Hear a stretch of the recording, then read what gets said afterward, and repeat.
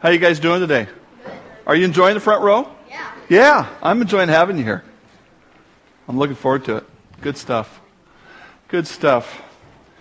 Well, I got let's see, open your Bibles to Romans 6. Get everything in the right order here today. I got another ad in the mail from Bob Larson. I don't know if any of you remember the last one, but it's similar, although even better than last time. Bob Larson, if you don't know it, is the world's foremost authority on the occult, demons, and the supernatural. He has helped thousands find freedom from depression, anger, fear, sexual addiction, alcoholism, and drugs through exorcism and inner healing. You've seen him on Larry King Live, The O'Reilly Factor, Oprah, Fox News, CNN, Dr. Phil, and other network programs. No person has been used more mightily of God to help people find spiritual freedom. That's quite a burden to bear, I would think. So you should go and find the person God meant you to be. If you don't like what we're teaching, go see Bob Larson. Because he's the world's greatest expert on helping you become the person who you want to be.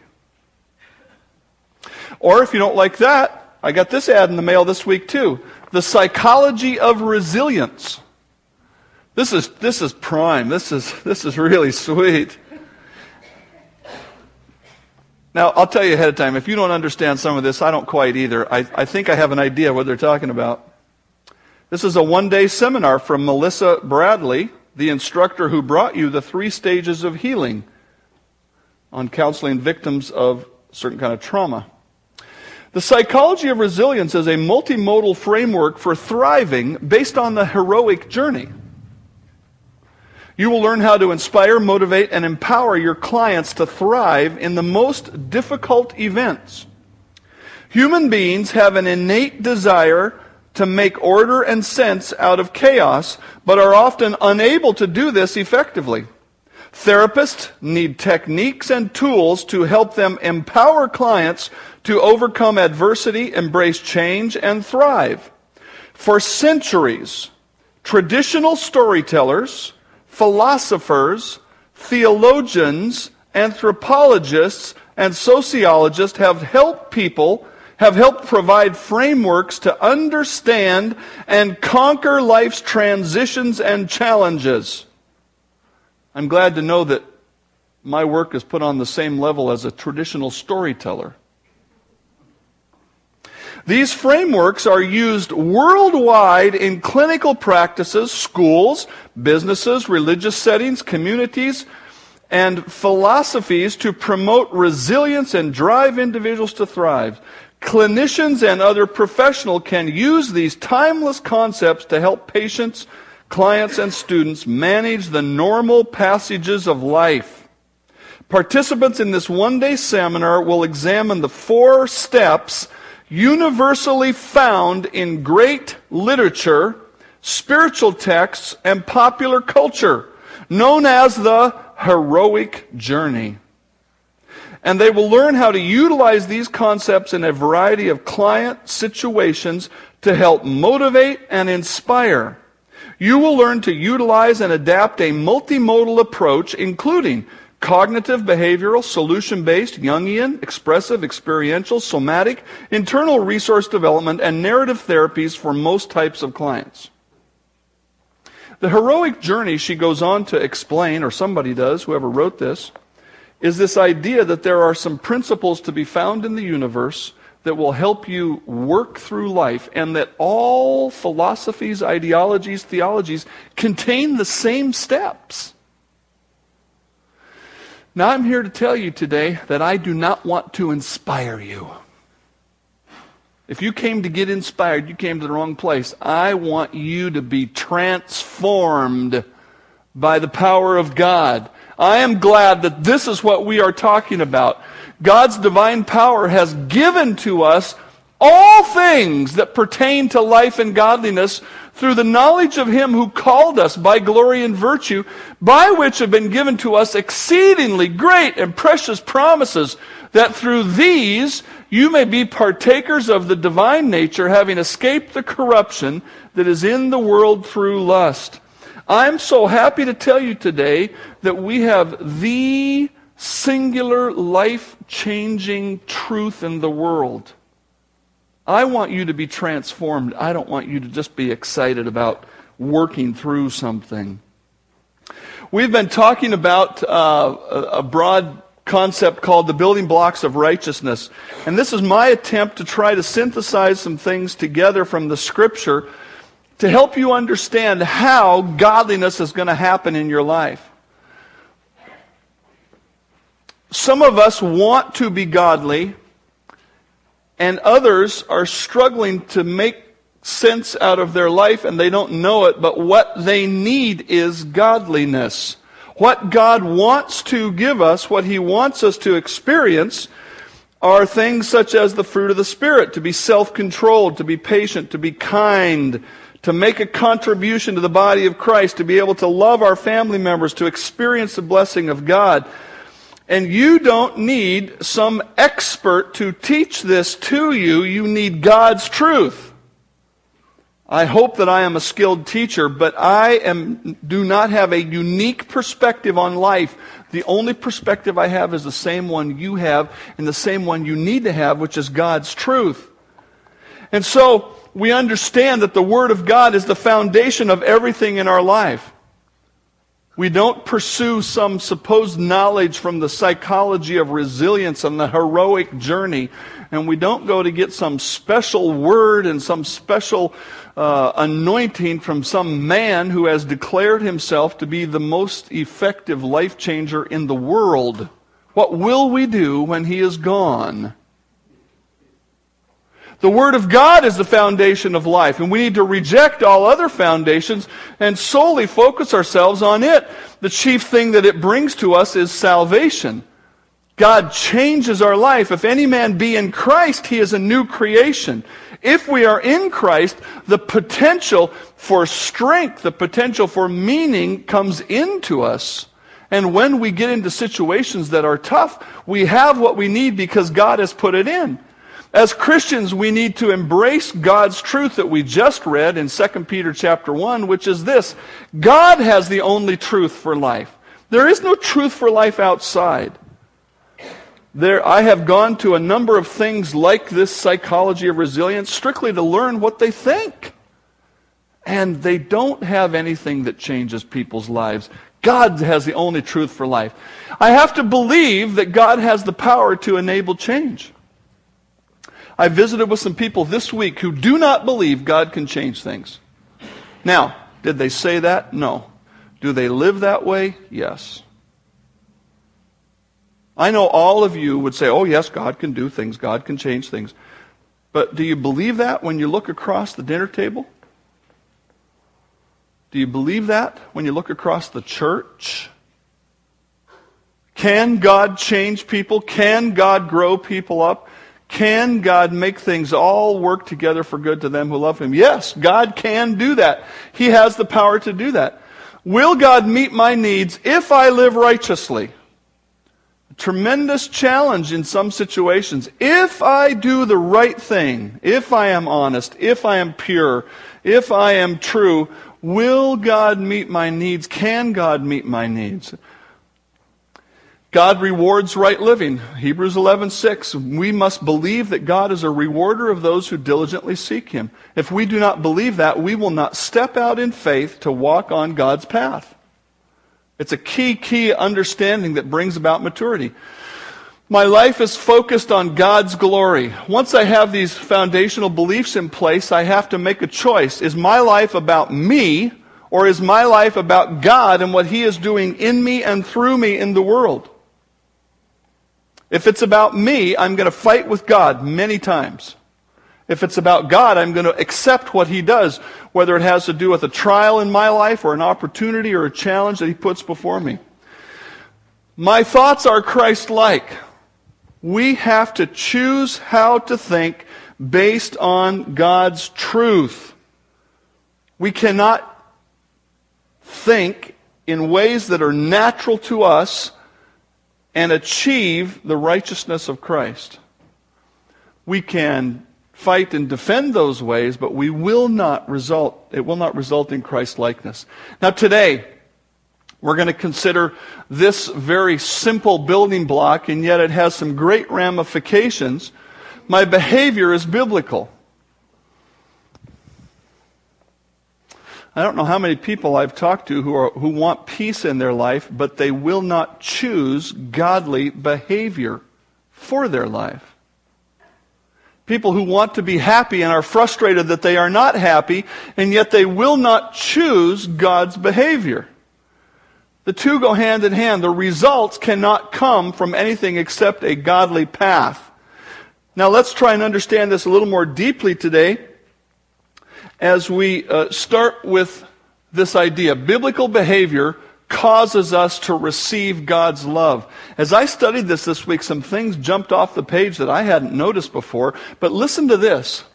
He who has my commandments and keeps them, it is he who loves me, and he who loves me will be loved by my Father, and I will love him and manifest myself to him. Do you understand that if you will not obey God's truth, you will not receive the love of God? Now, I'm not saying that you earn it. I'm saying that there is a relational element. And that relational element begins with being a believer in Christ. God has given a commandment that we believe in Christ who died on the cross to pay for our sins. He said, look, you can't save yourself. You're a sinner. How can a sinner offer a sacrifice or a payment for sin? You're sinful to begin with. But I will send my perfect Son, and he will suffer and die, and he will bear the sin of all the world, and he will rise from the dead to show his triumph over sin, death, hell, and the grave. And if you will believe in him, then we will enter into relationship. If you will not obey that commandment, you are not a child of God. Now the great news is, if you have believed that commandment, if you have said, I do believe in Christ as my Savior, you have entered into a love relationship with God. Now the love relationship with God is maintained. Now by maintained, I don't mean you're earning your final salvation. I mean you are maintaining the effectiveness of the relationship. It is maintained by your ongoing obedience. God says, tell the truth. And I say, I don't want to tell the truth. God says, be pure. And I say, I don't want to be pure. What kind of a relationship is that going to be? Kids, let me ask you. When your mom and dad say, take out the garbage, have any of you ever flat out said to them, no? No. You're smarter than that, aren't you? Yeah. But you thought it, didn't you? Yeah. But if you were to say that, how would your relationship with your parents be? Would you describe it as loving or something else? Something else, that's right. Wait, what? He's just laughing thinking about his brother saying no. Yeah.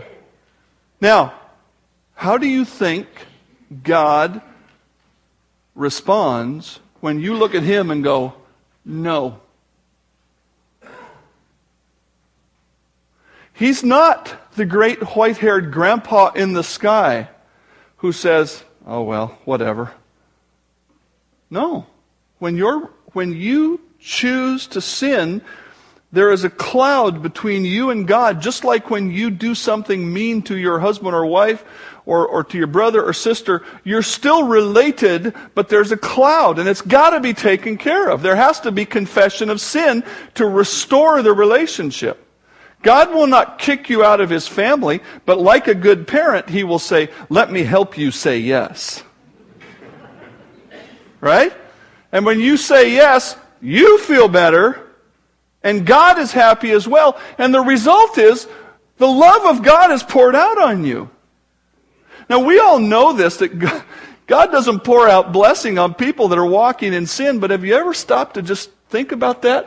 The very first importance of my biblical behavior is because it unleashes the love of God on me. Do you want God to be in the business of correcting you or the business of loving you as a father? And the correction is loving too. I understand that. It's very important. Our behavior is important because it unleashes God's love.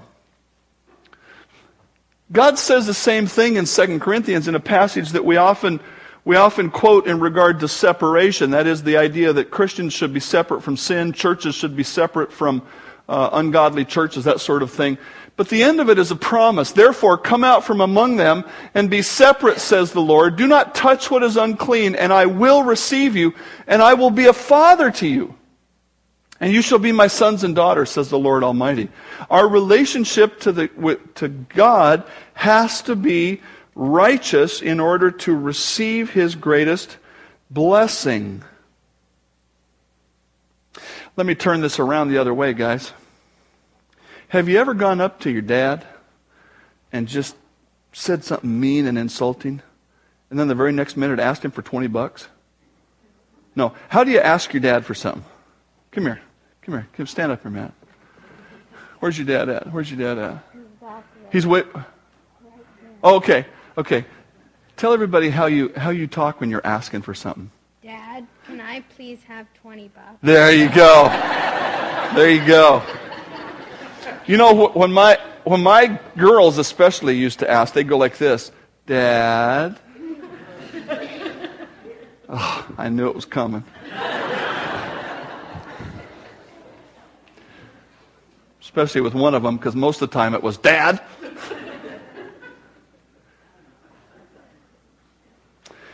Christian, when you walk biblically, you unleash the love of God on yourself. Don't you want to do that? Man, I do. On one of my rare trips to McDonald's for breakfast this week, I'm sorry, God. I saw a grandfather and a grandson. They were sitting behind me, and I kind of overheard their conversation. And he was about the size of one of these boys, maybe a little bit younger. And Grandpa was a little older than me. And I heard their conversation about the food. And he was saying, here, you want some pancakes? And then he said, now you got to eat some pancakes before you get some jam on your biscuit. And I thought, when I take Malachi to McDonald's, we're going to put syrup and jam all over everything. Whatever you want, man. Live it up. That's going to be a great time. I'm going to spoil them. We're going to have fun. Because I can. Don't you think God wants to dole it out on you? Well, He does when you're walking righteously. It just makes Him happy. Now, I'm not trying to communicate to you that you can get to a place where there will be no trial, no difficulty. I'm not saying that. But what God clearly says is, look, I'm your Father. I am your loving Father. I am your perfect Father. And so when we walk righteously, we get the result of that fatherly perfection. Second reason our behavior needs to be biblical is this. Biblical behavior causes us to become like Christ.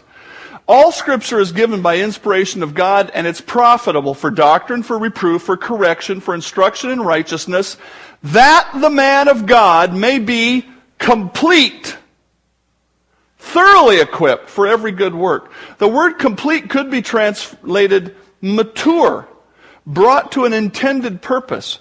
Do you want to be complete as a person or partial? Now, if all of us who are honest would look at our lives and say, well, I have some blind spots. We can certainly look at other people and see their blind spots. But we all know we aren't complete. But God says, look, through the Word of God, through your obedience to the Word of God, you will become complete. We've been refurbishing and repairing our home for 8 years now. And I bought tools when we moved in. Before we even moved in, I went to Costco and bought some tools, went to Sears and got some tools. I thought, well, I'm going to need this and this and this. And I've been buying tools for 8 years. I just bought a nail gun to put up the fence boards. Boom, boom, boom. Oh, man. Arr, arr, arr, arr, arr. It's the greatest. And I've already got 3 people to loan it to. I'm constantly finding a need for something to help me get a job done, and I suspect that my tool collection will never be complete until my resources are exhausted. But my spiritual tool collection is complete. It's all here. I don't need to look anywhere else for something to help me as a man. I'll never master this, but I'm going to progress in it. Albert Barnes, in his commentary on this passage, said this: the human mind, in its investigations of truth, has never gone beyond the Bible's teachings, nor has man ever advanced into a region so bright that the Bible's light has become dim, or where it has not thrown its beams of glory on still far distant objects. We are often in circumstances in which we feel that we have reached the outer limit of what man can teach us, but we never get to such circumstances in regard to the Word of God. It's complete. It's all there. And so it is the path to becoming like Christ. Now, you're in Romans 6. I asked you to turn there and you're wondering why, and it's because of our next point, which is this: biblical behavior can be chosen. We're going to read from Romans 6 and understand how it is possible to choose to do what God says. Romans 6, verse 1. What shall we say then? Shall we continue in sin that grace may abound? Certainly not. How shall we who died to sin live any longer in it? Or do you not know that as many of us as were baptized into Christ Jesus were baptized into His death? Therefore we were buried with Him through baptism into death, that just as Christ was raised from the dead by the glory of the Father, even so we should walk in newness of life. For if we have been united together in the likeness of His death, certainly we also shall be in the likeness of His resurrection. Knowing this, that our old man was crucified with Him, that the body of sin might be done away with, that we should no longer be the slaves of sin. For he who has died has been freed from sin. Now, if we died with Christ, we believe we shall also live with Him, knowing that Christ, having been raised from the dead, dies no more. Death no longer has dominion over Him. For the death that He died to sin once for all, but the life that He lives to God. Likewise, you also reckon or decide that you yourselves are dead indeed to sin, but alive to God in Christ Jesus our Lord. Therefore, do not let sin control your mortal body, that you should obey its lusts. And do not present your members as instruments of unrighteousness to sin, but present yourselves to God as being alive from the dead, and your members as instruments of righteousness to God. For sin shall not have dominion over you, for you're not under the law, but under grace. When you accepted Christ as your Savior, when you believed in Christ's death, burial, and resurrection, God says you were united together with Him in a way that caused your sinful nature to be crucified, put to death. The result of that is you are freed from the enslaving element of sin. You're not free from the presence of sin, but from the enslaving element. When an unbeliever is tempted to sin, he would be accurate to say, I can't say no. But when a Christian is tempted to sin, he would be accurate to say, I've been freed. I do not have to sin. Has that lesson really gotten through to you yet? You know, honestly, it only got through to me a few years ago. And I just stopped and said, I don't have to do that. Now, I want to do that. My sinful experience tells me there's something over there, but I don't have to. I can turn. I can walk away. You have been freed. You can choose to live biblically. It is possible. No matter what God commands, it is possible. God chose the image of immersion for baptism based on this passage because He said, look, the reality in your life is when you believe it's death, burial, and resurrection. And that's why we go under the water and come back up. We picture what has already happened inside of us. And because of that, because we died with Christ, we are then born again. And one of the chief benefits of that new birth is freedom from sin. No circumstance or action of another person can make you sin. No circumstance or action of another person can make you sin. Would you just stop and think about this? I know that person pushes my buttons, but I'm the one who chooses how to respond. Last week we talked about the divine-human cooperative based in this passage of Scripture. Therefore, my beloved brethren, as you have always obeyed, not as in my presence only, but now much more in my absence, work out your own salvation with fear and trembling, for it is God who works in you, both to will and to do for His good pleasure. God has crucified your sin nature, but according to verse 11 in Romans 6, you have to decide that it's true and decide that you're going to act in accordance with it. God has done the real work. You have to step up and join that work, and when you do, He will empower your actions and He will change your life.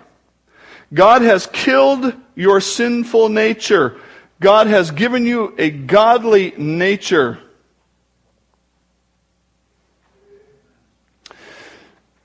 I have here a photocopy of a photocopy out of my file of things. And it's actual excuses given on insurance claim forms. And you've probably heard some of these. Coming home, I drove into the wrong house, and I collided with a tree that I don't have. The other car collided with mine without giving warning of its intentions. A pedestrian hit me and went under my car. The guy was all over the road. I had to swerve a number of times before I hit him. I had been driving for 40 years when I fell asleep at the wheel and had an accident.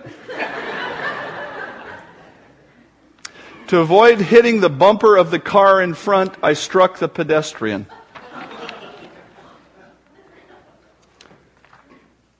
What do you think your excuses sound like to God? Do you suppose God's up in heaven with a piece of paper like that, writing those down? Well, look, no. You see, Christian, there is no excuse. There is no excuse. Biblical behavior can be chosen. You can control your mouth. You can control where your feet walk. You can control what your hands do. You can control what you listen to and what you think about. It is all possible because of your faith in Christ, who has given you a new life. There's no excuse.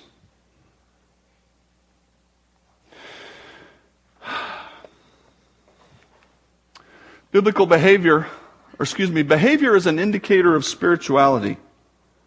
Now, you need to understand that spirituality is either good or bad. Listen to this. Keep your heart with all diligence, for out of it spring the issues of life. For out of the heart proceed evil thoughts, murders, adulteries, fornications, thefts, false witness, blasphemies.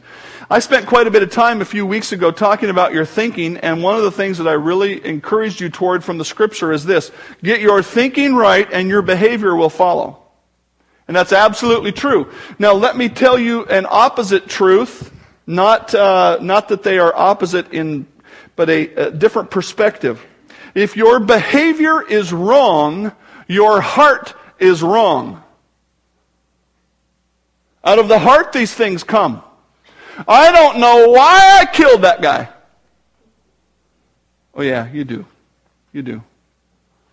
I don't know why I keep doing this. I don't know why I keep going there. I just don't know what's going on. No, you do. You absolutely do. Folks, if your behavior is sinful, there is something sinful in your heart that's giving rise to it. Now, there are times when we accidentally hurt people, like we say something we did not intend, or there's a perception issue. We understand that. That's not what I'm talking about. I'm talking about sinful things. Even that becomes sinful if you're made aware of it and you refuse to change, because they should just be able to take it. Well, no, what's in your heart that's making you do that? You should change because you're trying to love them. If your behavior is sinful, something is wrong in your heart. It's not something wrong in your circumstance. Parents, when your kids do something rebellious, don't look outside your house and go, this world we're living in is just so wicked. My kids can't help themselves. No, your kids have a wicked heart. Sorry, kids.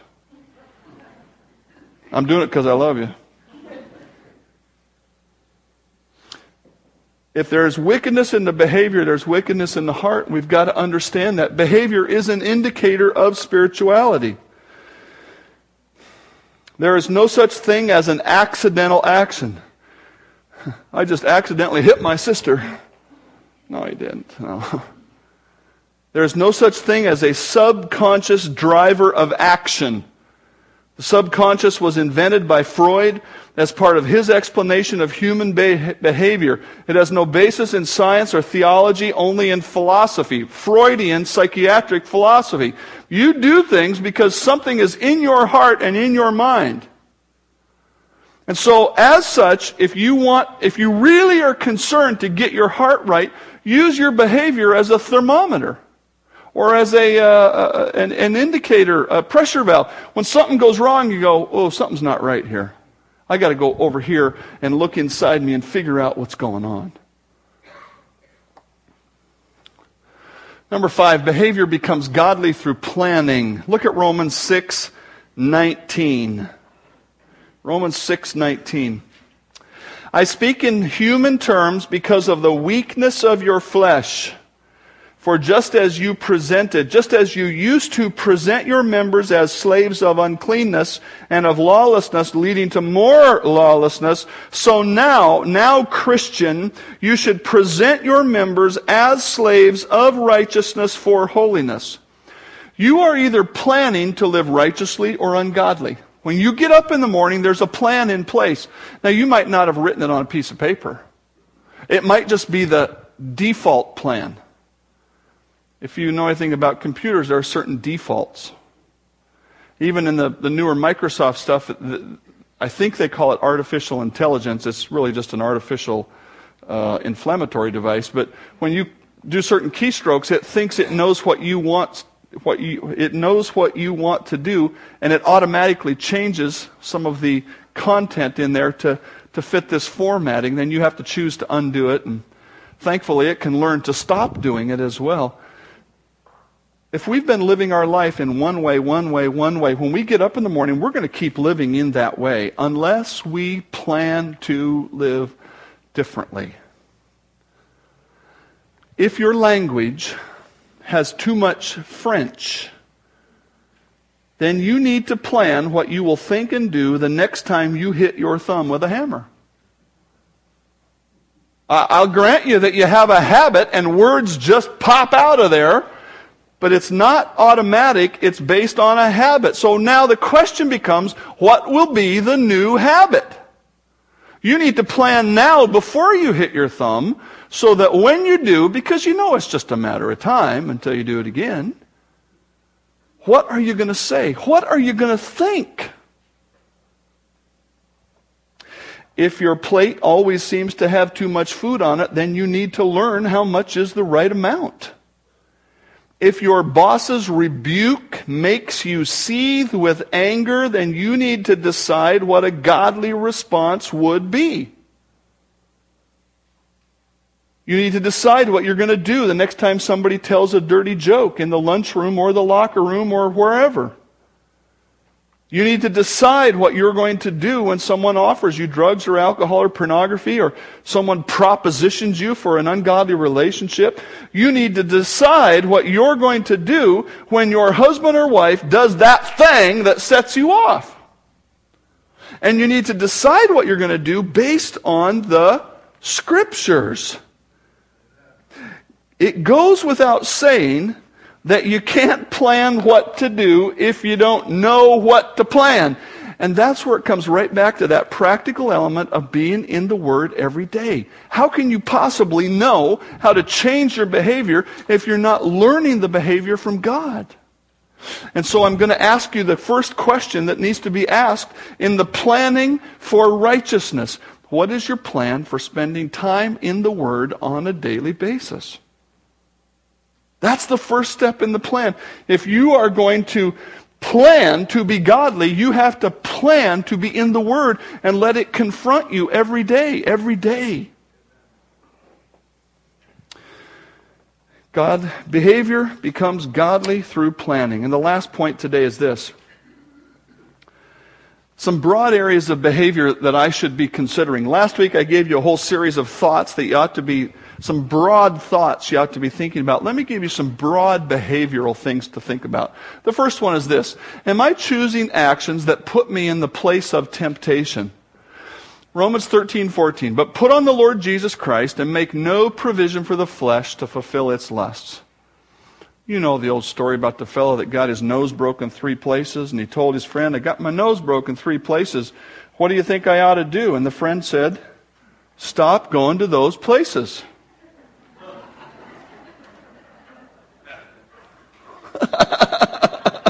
I know it's really lame, but it's really profound. Every time I go here, preacher, I fall into sin. Well, stop going there. Every time I drive past this, every time I talk to this person, every time I spend time with this person, then I'm sorry, you got to stop spending time with that person. Unless you're married to him. And you got to do some other things. Make no provision for the flesh.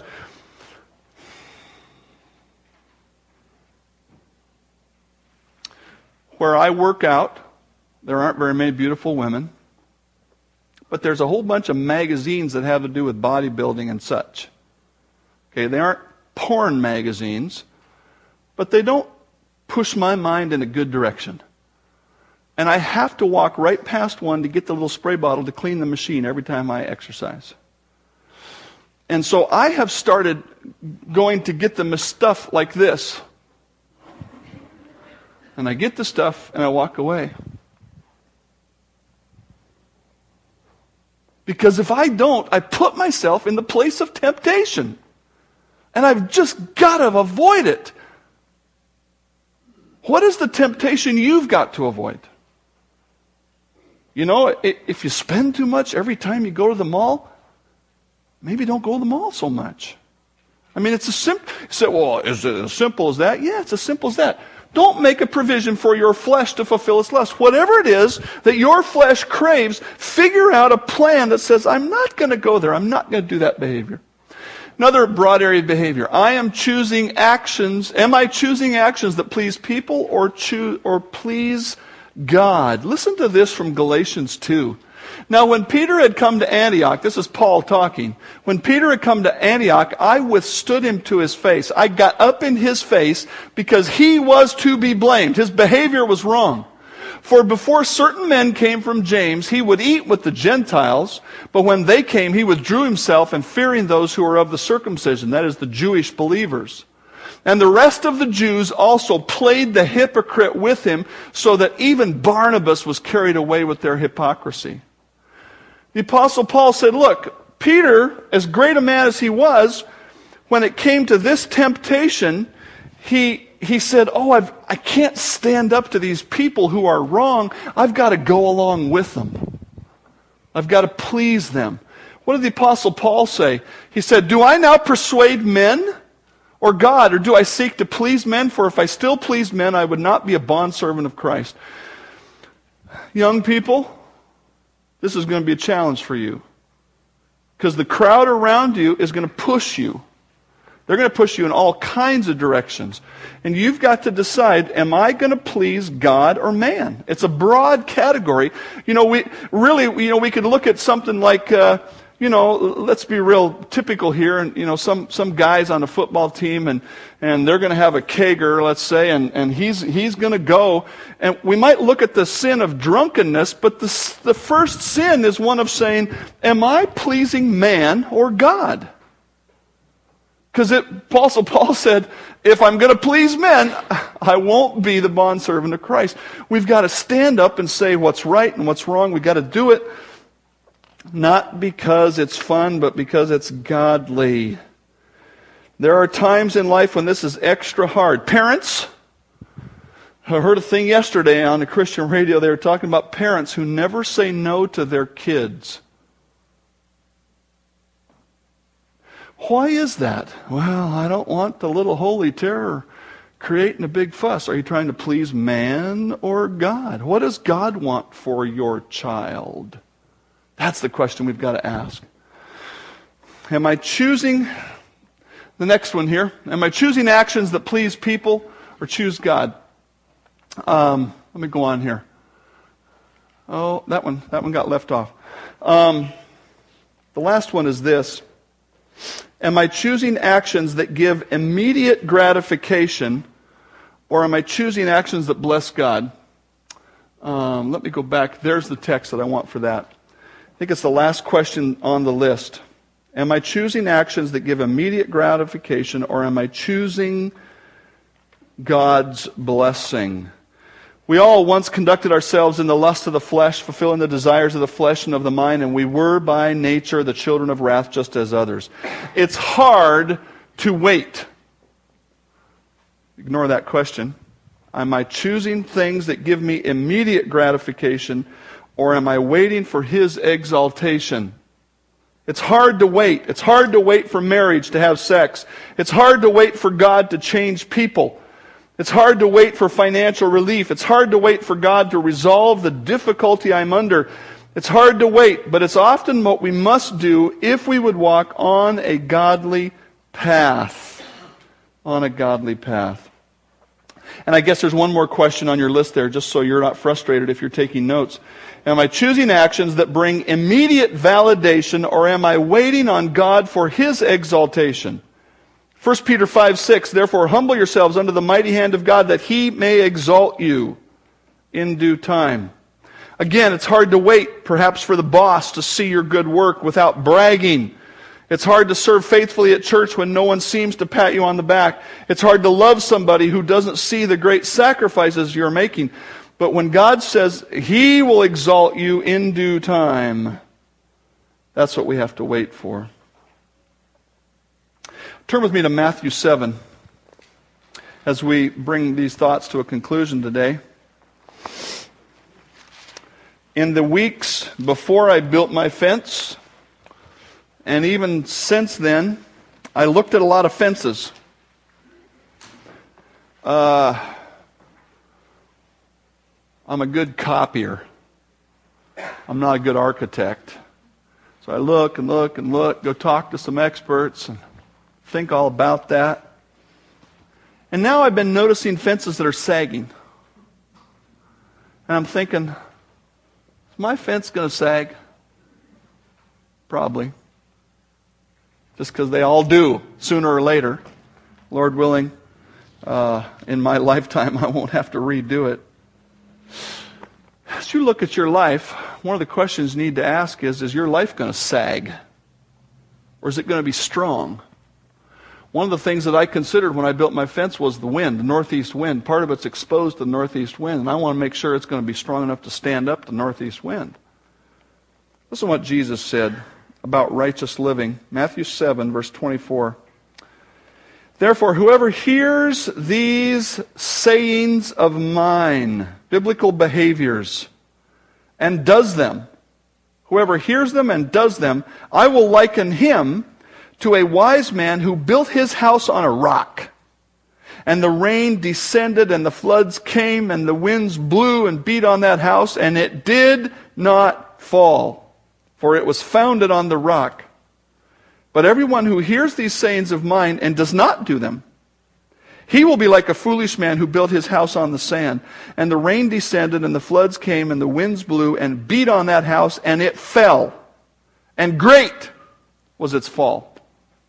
Friends, your commitment to and your living out of biblical behavior will make your life strong. Especially strong for when the winds of life blow. And you will stand strong and godly because you have built your life strong in Him. Father, make it so. Make us strong as we follow what you have told us to do in your word. Thank you for giving us a whole path for life. Help us to believe you. I pray in Christ's name, amen.